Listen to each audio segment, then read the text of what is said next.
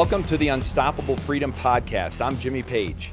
The Unstoppable Freedom Alliance is part of a growing movement across America that's fighting for freedom and the values and ideals that this country was founded on. And I'm super excited about our guest today, and you're going to be inspired by his story. His name is Joe Kennedy, but he's better known as Coach. Joe is an 18-year Marine veteran, a former high school football coach, coached a couple other sports as well, and a man of God with deep conviction and moral courage. Joe, welcome to Unstoppable Freedom. It's a pleasure to have you on the show. Hey, thanks, Jimmy. I really appreciate it. You bet. And we also have a special guest from First Liberty.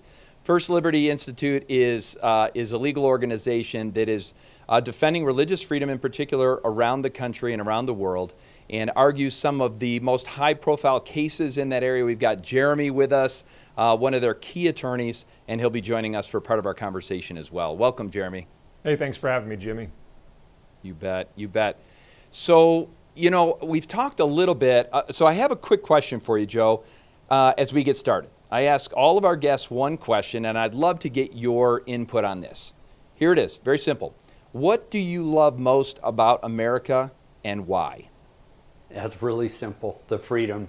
I've been around the world so many times, and I've seen every culture that's on this globe. And the freedom here is just incredible. And to see the way that the rest of the world is, we've become so spoiled. It's just amazing. This is all about freedom. That's awesome. Well, that's about as succinct as you can get on that answer. And I think it's profound, right? The fact that you've been in other countries, the fact that you have experienced other cultures, and by the way, great cultures, great people all around the world, in every country. That's one of the things that I found in traveling in other countries is that the people there are wonderful, amazing. It's usually the leadership, and that's an interesting question, but usually the leadership kind of confuses things for some, but the good news is in America we're still free. And today we're going to talk specifically about religious freedom in America and why it matters. And Joe, we've talked at length, and I've been involved in sports ministry in particular with the Fellowship of Christian Athletes now for over 30 years. It's actually the ministry where I gave my life to Christ and came to faith back in the 1990s. Wow, it's been a long time. But I've also been on staff with them for many, many years. Yeah, right. Don't start in on me, Coach. I think you might be a little older than me. But as you know, this topic is very personal to me in particular. But before we get to what has transpired with your coaching career, I'd love for you to tell us a little bit about what it was like growing up. What were the early years like? Yeah, I wish I could paint a great picture of it that, is unicorns and butterflies and rainbows and whatnot, but it wasn't. I was a terrible kid. I can honestly admit that. I was one of those kids I wouldn't want my kids to be around. I was always in trouble. I was getting kicked out of just about every school in Kitsap County and the surrounding areas. And I was on the wrong path growing up. It was rough. Now, were you raised by both parents, or what was that situation like? So it really was. I was adopted at birth, and I lived with that family for years, and it seemed like there was always something there. But I was a happy kid, and about age 7, they told my older sister, and I that we were both adopted, and it kind of made sense. And from there, I just became this angry little kid, and I was in and out of group homes and foster homes. I was at boys' home. Sometimes I was completely homeless. So I've been everywhere and seen a lot of things. You told me in our earlier conversations that you were a scrapper of sorts, that you didn't back down from almost any fight. Is that true? It's absolutely true. And it's so funny to get around some of the people that some of my counselors or some of my foster families, and that's the number one thing they said. I was a high school wrestler. I went into boxing. I did martial arts for years. So my whole life, it seems like I've just been combat oriented, and it really started out having to protect myself and then learning how to do that. Wow, so you were a fighter for sure, and I mean you picked the right sports, right? And I would have put money on it that you were a wrestler. I would have put money on it. And then when you mentioned MMA, of course, I'm a huge MMA fan. The UFC, I love that because it matches people of different disciplines, right? Different fighting styles to see who's the best. Oh, absolutely, and it comes down to one-on-one. I mean, look at this face and this nose. I've been boxing and MMA, and all my joints are busted. I got 8 plates and 16 screws in my head. So, yeah, it really comes down to that one-on-one battle between you and your opponent, and also the battle of yourself, the mental discipline it takes to actually keep fighting. It's amazing. I think that discipline of a sport like wrestling, the discipline that it takes to be a boxer where your physicality is at risk, right? I mean, you're not trying to score a touchdown. Instead, you're trying to protect yourself and defeat the other person through combat. That you must have learned a lot in that process of participating in sports like that. Right. It really set the foundation for who I am today. I wouldn't change, even though things were really bad when I was a kid, I wouldn't change a single thing. All the fighting and all the rebelliousness and everything and the anger that I went through, being able to just curb all of that and just be free from that today, I can understand what those kids are going through. All my football players, they haven't been through anything that I either, have witnessed or have gone through, so it really set the foundation that I could relate to just about anybody on any grounds. So, that in some ways that's a huge advantage, right? We don't like to look oftentimes at adversity as something that refines us or shapes us in a way that is beneficial down the road, right? Sometimes we try to avoid adversity, but one of the things I've learned through sports in particular is to try and use adversity to your advantage. And that when you look at adversity through a different lens, not through a lens to be avoided, but instead as an opportunity to become your best, it really does change you, right? Did that have an impact in your growing up as well? Oh, absolutely. I take a look back, and ever since, I think the first time I was suspended was probably in kindergarten, and I won't go into the specifics about that. All the times that I've been in fights. Listen, Joe, real quick. Yeah. No one gets suspended in kindergarten. Okay, I'm just telling you. I will prove you wrong. I will. Don't put any money on that one, buddy. Jeremy, Yeah. he might have needed your representation all the way back then. I'm just telling you. And look what I'm getting fired for. That's the funny thing is I got fired for praying, not anything I've done the rest of my life. It's crazy. Pretty impressive transformation, right? And so you've had this childhood which was difficult to say the least. You were a scrapper. You were fighting for everything. You were involved in fights. Tell me a little bit about the decision to enter the Marine Corps, because that's a big deal. And by the way, thank you for serving in that way. An 18-year career in the Marine Corps is amazing, and we really want to celebrate that as well. But tell us about that decision to enter the Marine Corps. Why did you do that?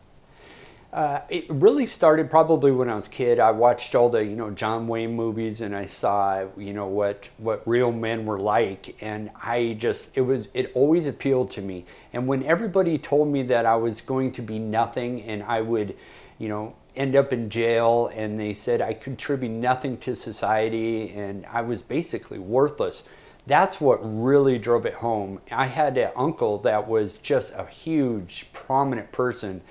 He lived in another state, but he was just this big, booming guy. And when he told all the kids to be quiet, sit down, I'm telling you, he stopped the whole entire house. I admired him for that. And so joining the Marine Corps was just made absolute sense, since, on a couple different levels.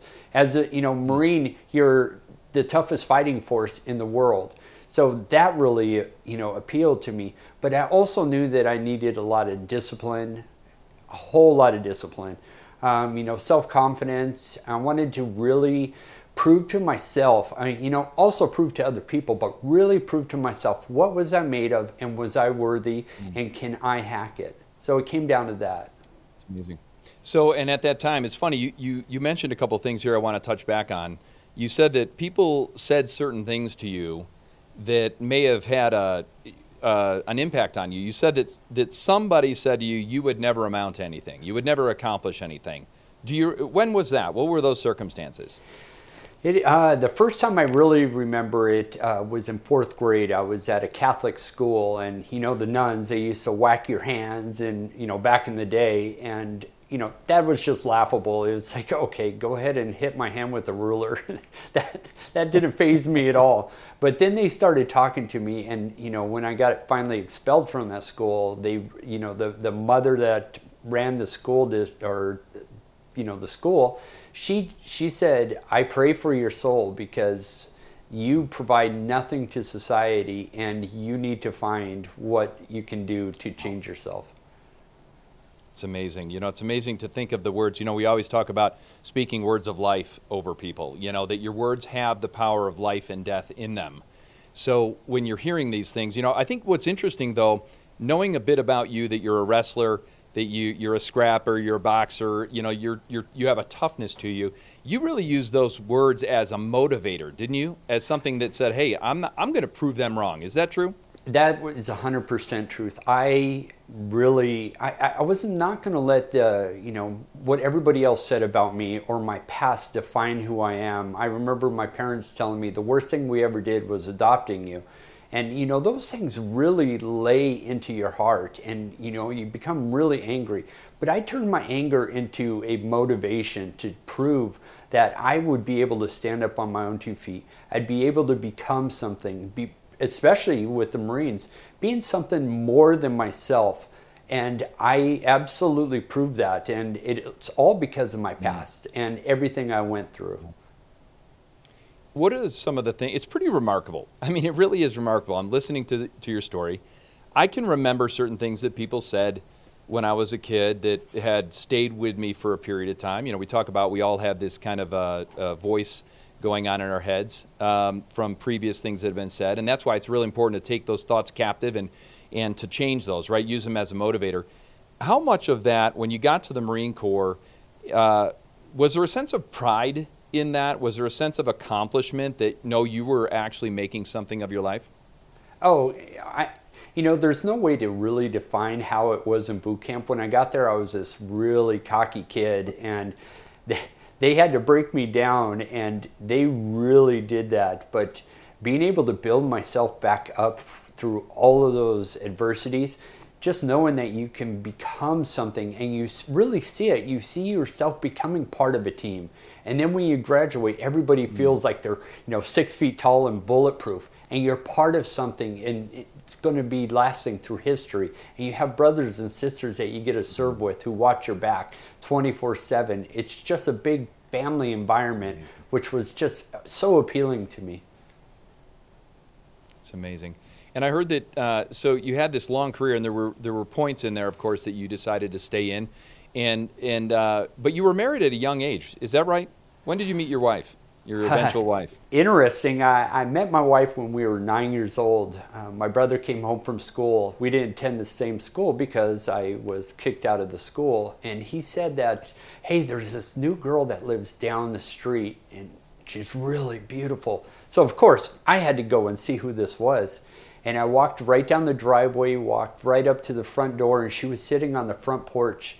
And she looks up at me, and, it's one of those moments that is only in TV. But, she brushes the hair out of her eyes, and she looks at me, and she goes, "Can I help you?" And my jaw just drops.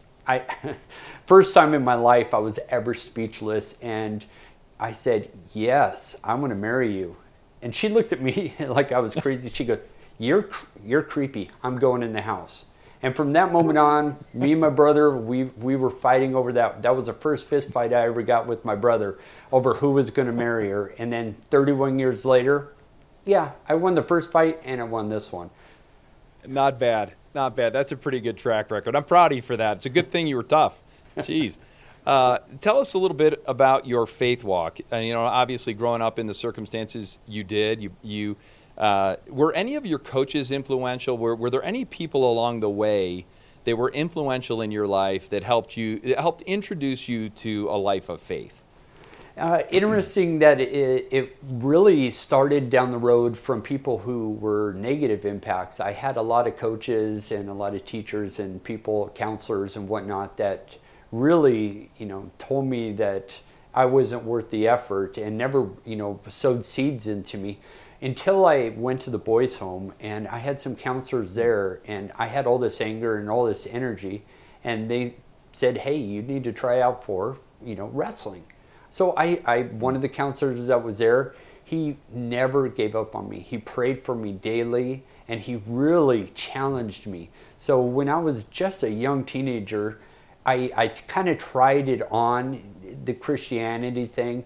And it's unfortunate that if you're not completely surrounded with that, because when I was at the boys' home, we had devotions, we had that time to pray, and had people just sowing good things into your life. So the high school wrestling coach, he was not only my coach, but he was also one of my counselors at the boys' home, and kind of set those seeds. And I let them grow for just a little bit. It was like I put it on like a suit, and while I was there, it was great. I fully embraced it. But as soon as I left, I went right back to the same old things, and I spent almost a lifetime, 20 years of, the military, just living as a heathen. And then finally, just one day, my wife actually invited me to church, and I finally gave in because I knew I couldn't do life on my own anymore, and I completely surrendered to him.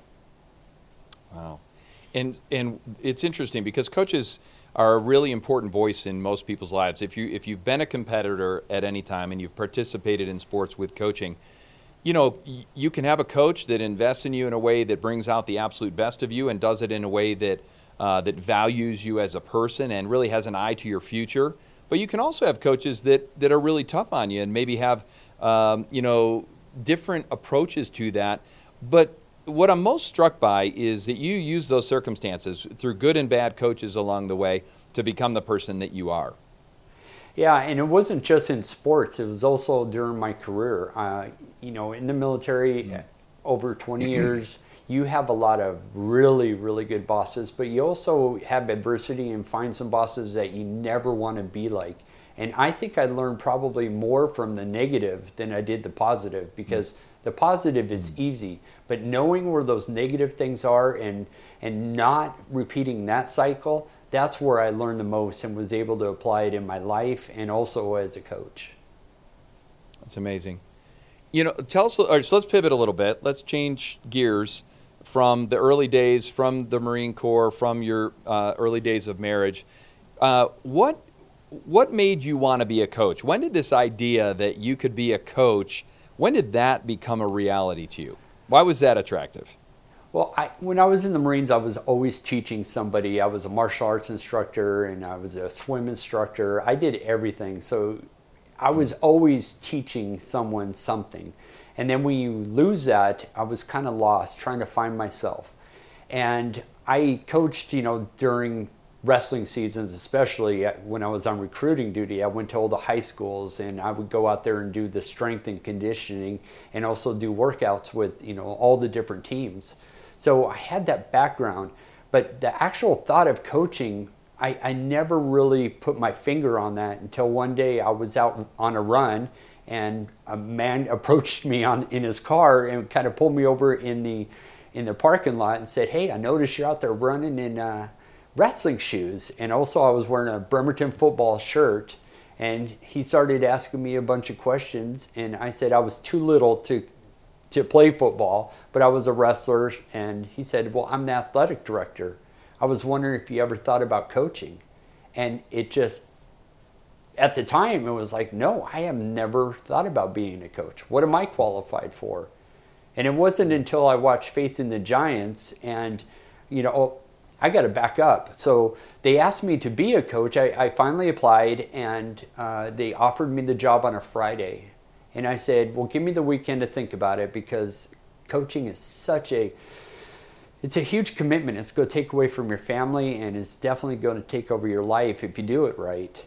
And I said, just give me the weekend to think about it, pray about it, and talk to my wife about it. And Facing the Giants came on during the weekend, and it was like a ton of bricks just hit me. It was like a gut punch. I fell to my knees. And you can't get any more of a clear sign from God. A lot of times things are they say it's mysterious or it works in mysterious ways, and he doesn't always answer. He answered, and he put me on my knees. And from that moment on, I said, I will give you the glory. Win or lose. I kind of, stole that from the movie. But win or lose, I'm going to give you the glory. So you began your coaching career coaching a sport that you had never played and never coached. Is that right? That is absolutely... Well, I actually played 1 year for the Marine Corps when I was in Hawaii. But that was like you put on pads and try to destroy the other person. So it wasn't like I learned any real X's and O's. But I had absolutely no experience in coaching football. Yeah, X's and O's, I don't know who is what. I just know you want to hit the guy across from me as hard as you can. So, yeah, I was hugely underqualified as far as the technical stuff of coaching went. But I think what inspired you to start coaching was the impact that you could have, right, on these young men and young women, that you could actually invest in them in such a way, coach in such a way that brought the absolute best out of them, not only for the sport that they were playing, but for who they would become as human beings. Is that what motivated you? That was the biggest number one thing that I said. I met with the head coach, and he said, why am I hiring you again? And I said, because I could build a team. I could build leaders. I could get the most out of these young men and teach them to be better young men. And also I could teach the coaches and help the coaches become better. I had a wealth of experience in that. But that was the number one reason in what our school at Bremerton High School was missing. We had all the talent in the world as far as X's and O's. We had guys from college. We had professional football players play for the Denver Broncos in a Super Bowl. We had a wealth of experience in coaching, but the one thing that they were missing was the character and the team building aspects of it. And that's where I just fit right in. Yeah, I believe that. Having worked in sports ministry for so many years, we know the value of the coach. The voice of the coach is a big voice because you really are building the character qualities. One of the things I love about sport is that it mirrors real life, right? It creates these circumstances and these opportunities to fight, to overcome challenges, to face fears, and to really become the type of person that you want to be. But it really does have an opportunity to shape character, doesn't it? Oh, absolutely. And they don't. That's a part they do not realize. And working with my team, I had lots of kids. And, over 8 years is quite a bit of time. I had, families that had their son, their middle son, and their youngest son all going through the football program. So I got to build a lot with especially with the parents in our community. And that was the great thing about it, is that if you get the thumbs up from mom, you could basically do anything with those kids. And it was just amazing. They would come to me, mom would say, hey, that Pete, he decided not to do his homework. He got mouthy with me, told me to shut up. And I was like, oh, really? So at football games, I would stop. I would take a timeout right in the middle of a football game, and the kid would have to go to the sidelines, and he would do jumping jacks or push-ups and say, I'm sorry, Mom. I love you, Mom. So everything was a learning moment. I really chose every moment for it. And that's the kind of character education that Coach brought to the team. I mean, it was stuff they learned in the Marine Corps. I remember, Coach, you telling me about how you would, see the kids not picking up after themselves and organizing kids to, put the pads away and put the equipment back on the rack and that sort of thing. That was the stuff that the building a team requires, and that's what Coach brought into the mix of things here.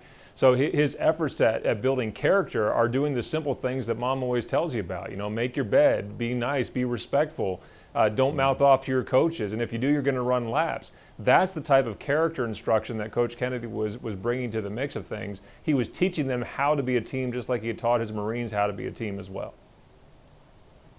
That's amazing. I mean, that inspired, I actually got chills. That inspires me because I know that that investment pays off long beyond the field, right? I mean, the locker room and the interactions you have with them on the field, that's the type of stuff that lives on. That's the stuff of legacy, right, that lives on in these players. Every time you'll hear, there's legendary examples of this. Clemson University will play at, let's say, Syracuse, and they'll leave the locker room in better condition than when they got there. I mean, in better condition. And even if they lost, which is unusual for Clemson to lose, but they lost in Syracuse, and as legend has it, they left that locker room in better condition. Coach, you sound like a Dabo Swinney type of coach, a guy that really cares about the behind-the-scenes stuff that nobody else would ever see or know about. And it took a lot of pressure off the other coaches. They could focus on the X's and O's. They didn't have to worry about Johnny doing his homework or what kind of trouble he got into or his girlfriend problems. Just about anything under the sun. It was just that moment where they could just shift everything that they didn't want to deal with to something that I could absolutely deal with and really help these kids out. That's awesome. Well, let's shift gears. Let's bring us up to today, right? We had some circumstances. You were coaching at Bremerton High School. Is that right? That is correct. Okay. And obviously, you made a commitment early on in your coaching career. Tell us a little bit about that commitment and how that began to play out. And then I'm going to bring in Jeremy just to talk about the specifics of where we are today. Right. It started out just really after my wife started taking me to church, and I gave myself knowing I couldn't do this on my own, and it really softened my heart from what I was in the Marine Corps. And the things that I actually went through, just my personal development with my wife, and it was insta family. I took on 3 other kids from her previous marriage. So everything that I learned throughout life really stepped me up to actually being a coach. And that facing the giants, I tell you, there's nothing else in the world that hit me as hard as that did. And it was like my calling. This is what I was called to do. Most people wonder if they made a difference in life, but it really, really is something that I wanted to serve God, and I wanted to serve my community as much as I possibly could. I wanted to give back, especially for all the pain and the suffering that I put other people through growing up, kind of doing like penance. It's I will never be able to make up for it, but I was sure as heck try to be a good example for these young men, for the parents, my community, and hopefully one day before God. Yeah, it's one of the things I love about faith, right? Faith in Christ. You don't have to earn God's favor. He paid the price for us. We've received that forgiveness of sins. We have eternal life. But once we come to faith in Christ and we receive that free gift of eternal life, then we have a different motivation. We're motivated to live in a different way, to have a positive impact on others, and to glorify God in the process. And when you began your coaching career, when you went on the field, you had a custom of sorts that you engaged in to honor God in that process, didn't you? Yes, I did. And just like in the movie, giving God the glory and win or lose. So after each game, it was, it's a tradition where the 2 teams, they cross and they say, good game, they shake hands or high five. And a lot of times that was not the case. And there were other words that were spoken to each other, especially if one team won or lost by 60 points. There's a lot of animosity there. It started out just me giving thanks to God on the 50-yard line. I was approached by some of the other players from my team and said, Coach, what are you doing out there? And I said, I was just thanking God for what you guys did. And there were some kids that asked if they could go out. The school was very explicit in what the rules were. You cannot encourage nor discourage kids in prayer. Well, I sure as heck wasn't going to invite them, and I sure as heck wasn't going to tell them no. It's a free country, and that's what I told them. It's a free country. So it kind of started that way, and it went through just years, and more kids joined into it, and they started inviting the other teams. So it became a big thing until the Bremerton School District they actually got a compliment from one of the athletic directors or one of the other administrators from another school, and they called the principal and said, "Hey, what your football program is doing is just awesome." So it started an investigation and kind of led up to the point where they said, they kept moving the goalpost on me, saying, "You could pray even while you're on duty as long as it doesn't affect your coaching duties." Well, it never did. I never left the field of battle. And then they said, "Well, we don't want you praying with the kids." Unfortunate, but hey, I don't want to get in trouble. I don't want to get anybody in trouble. So I accommodated that, and I waited until every one of my team was off to the side doing the fight song. And then I took a knee, and that's when they said, "But we could still see you praying there. You have to stop that." And that was my line in the sand. I was not going to give up my faith, my constitutional rights. And I just continued knowing that I could ultimately lose my job by just giving a simple prayer by myself on the 50-yard line.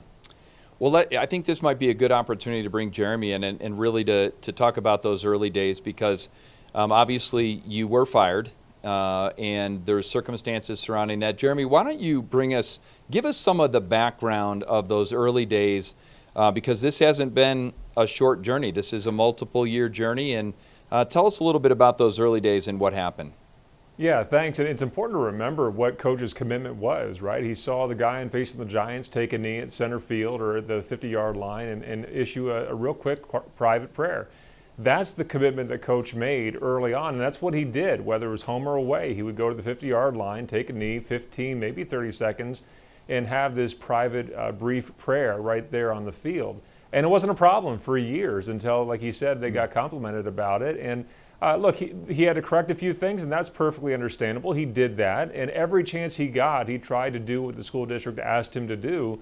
But when they kept on moving the goalposts and said, "You're either going to stop or you're going to have to go all the way across the field, 100 yards downfield, across the track, up the 3 flights of stairs, across the practice field, into the school building, down the hallway, and quite literally into the janitor's office room," that's where you can actually pray. Or if you want, we'll give you another option. You can leave the stadium, again, go down the field, up the stairs, outside of the stadium, down the sidewalk, and climb up the ladder to crawl on the catwalk into the press box. You can do the prayer there as well. Well, there's a lot of things that's wrong with that. And here's what. Number one, he shouldn't have to do that. There's nothing under the law that says you have to hide your faith from public view.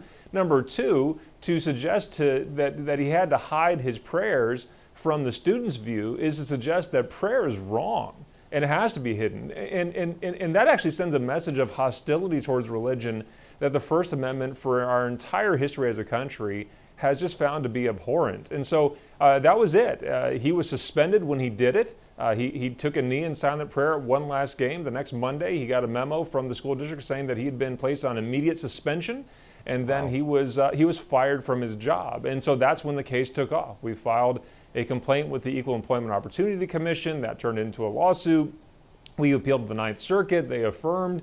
We appealed to the Supreme Court of the United States. The Supreme Court said we need a little bit more information. We went back down to the district court, got the information, still lost there, went back to the Ninth Circuit. And that Ninth Circuit opinion is really shocking, because it says that if Coach Kennedy or any public teacher or coach, if they can be seen engaged in religious activity while on the job, then that's grounds for termination. And on top of it all, after the legal analysis was all done, Judge Smith throws in there at the end that, of course, Jesus teaches on the Sermon on the Mount that you should go into your closet and pray. So, not only was Coach violating the law in his eyes, he was actually a bad Christian on top of all of that. So We've now appealed to the Supreme Court of the United States. The court has taken that case, and we hope in a few short weeks we're going to be hearing, or the court will be hearing his case in Washington, D.C. at the Supreme Court of the United States to put him back on the sidelines. It's troubling to hear what you just described, actually, because I've been a coach. I've, coached for over 25 years in one capacity or another, and I always, quote unquote, brought my faith to the field. I didn't leave any part of me out of my experience as a coach. Help us understand the First Amendment, right? Because this is really the interpretation of the First Amendment and the application of that to public life is what's at stake, right? Because what they're saying is you can do whatever you want behind closed doors when you're, in the janitor's closet, but you're not allowed to bring your faith to the rest of your public life. Help us understand why that is so egregious.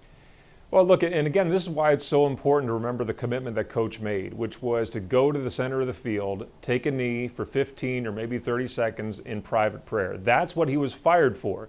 That's important because what other situations are like that? The school district says that if he can be seen engaged in, quote, demonstrable religious activity, if he can be seen engaged in prayer by students, then that's a violation of the Establishment Clause and he needs to be fired. Okay, well, what else looks like that? Well, if a teacher says a prayer and gives thanks for her food in the cafeteria, students can see her doing that. Is she going to be terminated from her job? Well, under this decision, that would be legitimate. If a teacher wears a crucifix around her neck in the classroom, that's a demonstration of religion that students can clearly see. That may qualify that teacher for termination.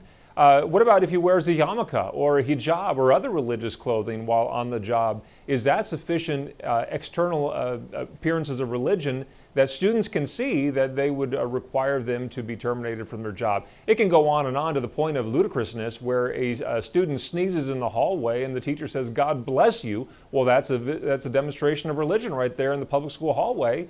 That teacher ought to be probably terminated. That's not what the law is or should be. The law very clearly says that if you are a person of faith, you're allowed to be a person of faith. And if the promise of the case from the 1960s, which is Tinker versus Des Moines, it famously said that neither students nor teachers shed their constitutional rights when they walk through the schoolhouse gates. If that's going to be the promise of the First Amendment, and I believe, by the way, it is and ought to remain so, then that ought to apply when you walk down those steps across the track and onto the sidelines of Bremerton High School in Bremerton, Washington. It does for Coach Kennedy. We believe that the Supreme Court is going to return him to the sidelines and uphold that very important principle that no one should be fired from their job just because they can be seen engaged in religious activity. It feels clear to me, and yeah.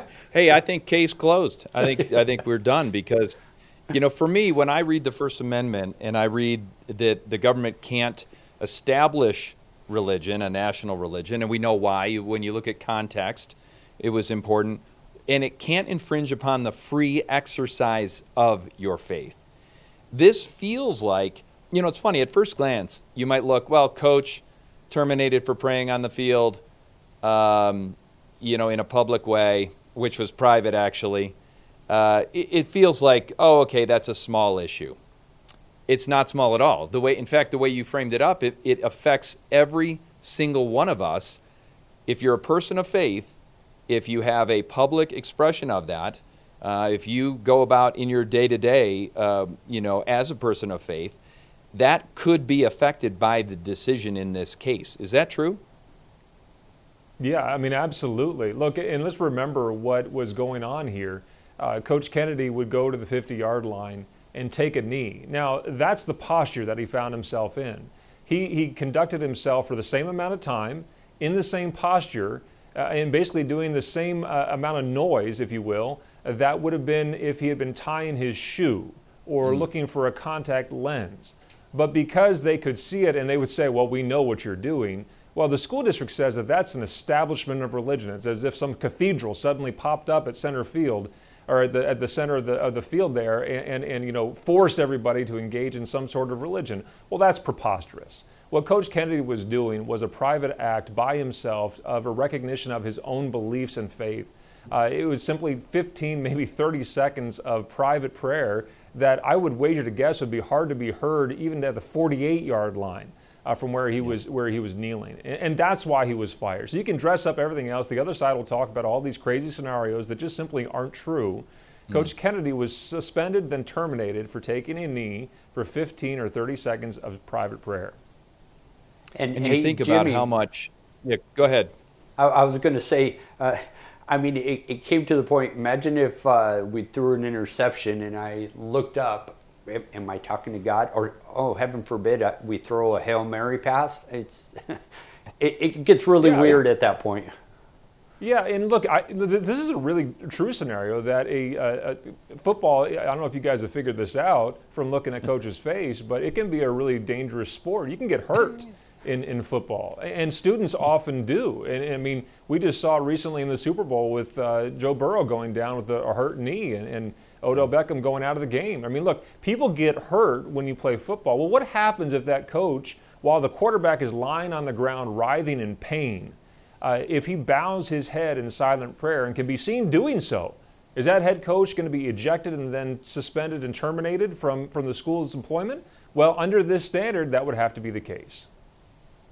And that's what makes this so egregious, so ridiculous. Actually, it's utter nonsense, because if you've ever watched football, which we all have, and literally hundreds of millions of people have around the world, when a player suffers a serious injury on the field, it is not uncommon for players to grab hands, to bow heads, to circle, to put their hands on each other, to come together as a team, offering up their own private, silent, individual prayers, I would imagine. But they've had that freedom to do so for as long as we've been a nation. And so I think what bothers me most about this is the game could change life could change significantly around this decision, couldn't it? Yeah, look, it's those students, by the way, just take it from a First Amendment attorney. They're entitled to do that, and if anybody has questioned, give me a call. I'd love to represent them in that case, without question on all that. But, yes, it actually gets worse, and I said this a moment ago, but it bears repeating, that if Coach is going to have to hide his faith in one manner or another, whether that's in the janitor's closet or the press box, if he's going to have to run off the field as if it's some sort of plague that's going to infect the entire stands there, if he engages in religious activity for 15 seconds by himself, that's a level of hostility towards religion that is something we rejected centuries ago in this country. And to have it rear its ugly head right now and say that Coach Kennedy is engaged in something that is both un-American and awful, that is just simply contrary to our entire history and who we are as a country here. The quite opposite is true, by the way, that we ought to welcome religion into the public square, not drive it off as if it's some sort of horrible plague to be hidden from view. That message to the students is actually worse than any message that Bremerton wrongfully thought he was sending with on a knee for 15 seconds. I agree. And is the coach in any way, or any one of us in any way, responsible for people joining us in that prayer? If I kneel down on the field, I mean, am I responsible for anyone else? Well, no, you're not. And I think Coach was put in a hard spot and did the best he could in those situations, right? Look, it's a free country. But I want to underscore, that's not what this case is actually about. Mm-hmm. What this case is about, and what Coach Kennedy was actually fired for, was going to center the 50-yard line, putting himself on one knee and praying privately for 15 or 30 seconds. No one else is around. In fact, you can go to firstliberty.org and find the picture. The students are walking towards the stands.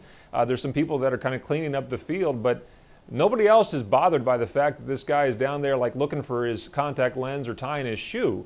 He's actually engaged in private prayer for 15 seconds, but that was it. That has become the grounds to terminate someone from their job, and it's wrong. It's amazing. I think about all the moms and dads in the stands. I think about all the times my kids have played on the field and suffered an injury, significant, serious injuries. And I think about all the times that I would pray for them before games. I would pray for them after games. I would pray for them during games. I would pray for them if they were injured. And I can't even imagine the public display of that. The impact of this case could affect the public display of a private act of prayer in the public square. I can't underscore more how big of a case this actually is because of that. Yeah, that's exactly right. And look, I'd love to have Coach kind of weigh in on his thoughts on what that means for the city of Bremerton. But for a guy who did everything wrong in Bremerton as a kid and lived on the street homeless at the age of 11 and 12, and then went off and served our country for 20 years in the United States military, 18 years in the Marine Corps, and then to come back and want to build teams like he did in the Marine Corps, and then for him to reinvest in his community where he could have lived anywhere in the world, but came back to Bremerton to make that place a better place. The way that they have thanked him now was to fire him from the job that he excelled at. for doing something that no one in the country ought to be terminated from their job for, which is a knee in silent prayer for 15 or 30 seconds. Coach, I don't know what that meant to you, but I mean, that's a pretty big deal. Right. And, like I said, these people are my friends. Almost a decade that I coached. And so the superintendent, the principal, the coaches, the families, the whole entire community, we were tight, and we were family. So putting everybody into this spot is just, I can't even imagine what they are going through. And, I just blame it on the people that are representing Bremerton School District, because I know where their hearts are in Bremerton, and it's all about the kids and what's best for them. So losing me was tough, but it was tough on my team. So I'm used to adversity. I'm used to being able to fight, but it really hit home. If I would have been the biggest hypocrite in the world if I would have said, "Oh, I'll go along with the school district just because I want to stay as a coach, and because it became uncomfortable or it might cause me a little bit of pain." Well, this is what I ask these kids to do every Friday night. When the lights go on, I don't care how beat up they are. You keep fighting until there's nothing left on the clock. And that's where we are today, is going to the Supreme Court. And I'm sitting there going, I'm going to make it until the end. It's caused me so much pain, especially for my family, everybody in Bremerton. So this needs to be put to bed, and hopefully we could just cross that goal line on Friday night. For sure. And Coach, you have a desire to coach again. Is that true? I played out in my head. The Supreme Court says, you have the right to pray after a football game, and they reinstate me as a coach. I am there. I will be on that football field. I promise you, I will be the first person on that football field. Game or not, I'm going to be with my knee on there and thanking God for it. It's pretty remarkable now, because what was the year when this started? 2015 it was 2015 when it started. 2015, and here we are in 2022, and we have an opportunity before the Supreme Court. Super thankful for Jeremy, for First Liberty. What an opportunity it is to win this case on the merits, on the actual merits. We're eager to do that very thing, and to make sure that not only does Coach Kennedy get back to that sideline and find his way to the 50-yard line after the game to take that knee that has become so very famous right now, but to protect not only him, but every coach in the country that is under the Friday night lights, and every teacher that walks through the schoolhouse gates and wants to make sure they don't have to shed their constitutional rights. And by extension, frankly, every employee in the country who doesn't want to leave their religion back home in a drawer when they go to work. That's something that the Founding Fathers said, nope, that's yours to keep. That's who you are. Bring it with you to work. The Constitution upholds that very right, and it should, because that's a critical part of who we are as a country who values the free exercise of religion. And I really appreciate what First Liberty is doing, because they represent any faith. So this isn't just a Coach Kennedy who loves God moment. This is for everyone of every faith. I can't imagine people of any faith losing their job because they exercised it. I mean, what if you had a cross on your car and I'm parking at the school district? I wear a cross. I can't even imagine how far this goes. So this all been weird. It's all been just unbelievable to see what it's like here in America in 2022, and I'm still fighting for simple things like our freedom of religion, and freedom of freedom of speech. It comes down to the First Amendment. Mm-hmm. And I think about the other areas that are in a similar fight, right? And Jeremy, you've mentioned a number of times that you don't give up your rights when you cross the threshold of a school. You don't give up your rights, regardless of your employment, to the free exercise of and the private exercise of your faith. And I think this is an important moment in our history.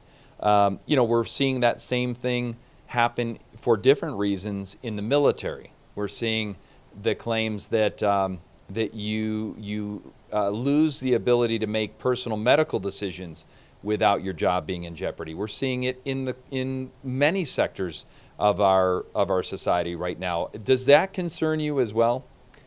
Look, when we lose our first freedom, which is religious freedom, it really undermines all the freedoms that flow from that. You know, that's why the Founding Fathers put it as the very first amendment in our Constitution, because it undergirds all the other freedoms that we possess. And if you look down through history at other governments, the very first thing that totalitarian governments do is to get rid of any competitor.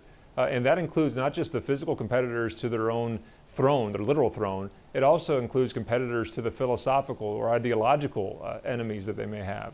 And that includes religion. And so you look through history, that's where we find a religion being wiped off of every kingdom that is taken over by force. Because if you're going to be a dictator or a totalitarian, you can't have anything that says there is a higher authority than you. And so we are unique in world history because of our national commitment to making sure that religion features prominently in the lives of every American if they so choose. And we welcome that religion into the public square. We've done that for our entire 200-plus year history now, and we're going to continue to do it, I think, because in part of Coach Kennedy's case right here, to make sure that in the future, the students that he taught that are now in careers wherever they may be found in the country, they're able to go to their job and not fear being terminated from it because they happen to have a religious item on their desk, or they meet with a group for prayer during the lunch hour, or perhaps they wear religious paraphernalia like a necklace or a hijab or yarmulke or something like that. That's the country's commitment. That's the freedom that we have. That's the freedom that undergirds all the freedoms that we possess. And if we lose that, we lose freedom itself. Yeah, it's funny. I wrote down a couple things that you said, and I'll paraphrase this, right? But the beauty of America is that our rights come from God, not government. And the beauty of the Declaration of Independence, the beauty of the Constitution, the beauty of the Bill of Rights is that it is spelled out that we all have these rights from God, and they can't be taken away, and that the job of government is actually to secure those rights, those freedoms. It's a bit troubling, and I think this is why this matters so much to me, to watch government not secure rights, but go after and attack rights, to go after to remove rights. And I think that's why this matters, this whole cancel culture idea, that you can be canceled because you don't have the right ideas. You can be canceled because you don't have the right belief system, or maybe you have a different ideology. That is very concerning to me, and I think that's why this case matters to me the most, because when you win, when Coach is exonerated, for sure, it's going to reestablish, it has to reestablish this idea that there are rights that come from God, and that government's job is to secure those rights. Yeah, look, and there's guys like Joe Kennedy that spend 2 decades or more in the United States military to secure those rights from enemies, foreign and domestic. And I'm so glad that he did. And now that he's done that and simply wanted the opportunity to exercise those himself in a private practice of 15 seconds on a knee, to deny him those freedoms is adding insult to injury, that we will give it to everybody else, but we'll deny it to the guy who actually fought for our freedoms. It is amazing. Joe, I know that your service in the military was really important to you, and it shaped you. It helped shape who you are. And obviously you're in an environment where you're there to sacrifice, to lay down some of your comfort and the ease of life back in the States so that we secure these freedoms. I think that's a bit ironic, right? As Jeremy said, you come back, you're sacrificing for these freedoms, and then now you don't even get to enjoy them when you're back as a coach. It just seems ironic. Yeah, it's boggled my mind for years, and I always said that when somebody said, "Are you going to pray?" And of course, I'm going to pray every single time without fail. The score we just lost is 0-60, and it wasn't a big thing. It was me just exercising my rights. So that was part of the fight that really bothered me. Is the Marine really wanted to fight. The Christian side of me, love others, forgive everybody else. But that's where we are at right now, that if you don't stand up for your rights, who's going to do it? And I was called to be a fighter, and I was shaped my whole life to fight. And I just think they picked the fight with the wrong guy. Yeah, and we're super thankful for First Liberty Institute, who, is on the front lines taking cases like this, defending it all the way to the Supreme Court, because they do have broader implications for the rest of us who, may be affected in a different way. Jeremy, help us understand what we can do to, to support this particular cause, and to, if things are happening in our private lives, what do we do? What do we do about it? Do we just get fired and then walk away? What happens? What do we do? No, number one, go to firstliberty.org, and I want you to do a couple things there. Number one, there's a way to send Coach an encouraging message and to stand beside him during this time at the Supreme Court. Send him a note. I know he looks at a lot of those, or maybe all of them, and is really appreciative of those who take the time to not only pray for him, but to mention that they're doing that very thing. So go send Coach a good encouraging note. Sign up for our e-newsletter. That way you stay in touch about the latest in Coach's case, as well as many others. You can do all of that at firstliberty.org. You can also learn about what your rights are. Maybe you don't know, or maybe you got a kid going back to school and they don't know what their rights are when it comes to school clubs, because they probably haven't done them in a couple of years with this pandemic on, and they haven't been able to really engage their faith at school. Look, we've got some real easy pieces of paper you can print out and put in your Trapper Keeper so you know what your rights actually are. You're very kind, Jimmy, to say good things about First Liberty Institute, and we're proud of the work that we do. But let me tell you, I am far more proud of people like Joe Kennedy and all of my other clients. We lose 100% of the cases we never bring. And it takes people like Joe Kennedy, who could very easily have said, okay, fine, I'll go to the press box. I'll go across the field and up the stairs and across the practice field into the hallway and find the janitor's closet to pray in. He could have given up, and you know what? Nobody would have blamed him for 1 second. And nobody would have even remembered that he had done so. But that's how democracy, that's how freedom dies, is when we give up that one little freedom because, you know what, it's really not that important. No, it's vitally important. And so when Coach Kennedy says, I'm going to volunteer to stand up for this freedom, not because it's important to Joe Kennedy, though it is, but because it's important to that kid down the street or across the way, or you know who I'm talking about right now, that has their own freedom that's going to be questioned. Because Joe Kennedy has stood up, and many others like him, we are a better country. We are a more free country today than if he had just simply said, okay, fine, I'll go in the press box and pray up there instead. That's how our freedoms are eroded. They're not eroded in one big flood. They're eroded by one simple choice to say, you know what, I don't want 7 years of litigation. I don't want to have to, find attorneys and maybe pay $1 million to go to the Supreme Court, which is what this would cost if he had to ever pay for it, by the way. We do our work for free, so he doesn't. But look, the reality is that no one should have to make that choice. And if they had, no one would blame them. We understand that.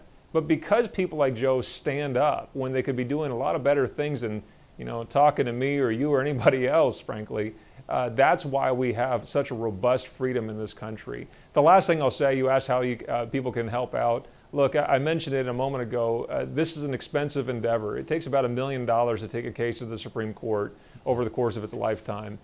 We do all the work for free. Coach never has to pay for any of this, and no one should. Thank God. If you've had your civil rights violated, you shouldn't have to pay an attorney to get them back.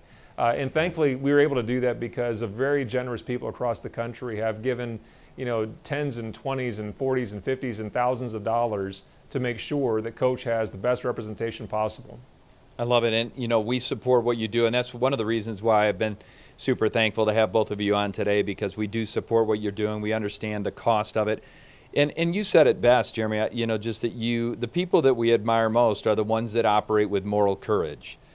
Freedom dies apart from individual people willing to stand up, willing to sacrifice, and willing to do what's necessary to protect freedom, not only for themselves, but for generations to come. I mean, that is what is at stake here. And so to have people ready to take the cases, to have people standing up because of injustices that have happened, we're seeing it happen over and over and over again today. People standing up with moral conviction, with courage, to protect freedoms, not only for themselves, but for generations to come. So both of you, Jeremy, Coach Kennedy, thank you so much for being part of this podcast. We're going to get the word out, and hopefully you'll have tons more support coming your way. Yeah, thank Jimmy, you. I just want to say thank you so much, man. I'm just a high school football coach, so, for Bremerton, Washington, nobody's even heard of that place. And if it wasn't for guys like you actually getting that message out, I'd just be that little guy that got squashed. So I really appreciate you, brother. Same. And I will tell you this, I faced that moment where I woke up one day many months ago and said, that I'm not going to be the person that wakes up 15 years from now and has to explain to my kids and my kids' kids why I did nothing while freedom was being infringed, while it was being eroded all around us. And that is what motivates it. That's what motivates me to get this story out and to get other stories out like yours across the country. So, hey, if I can do my small part in this, I'm happy to do it and thankful for both of you. That's awesome. Thanks, brother.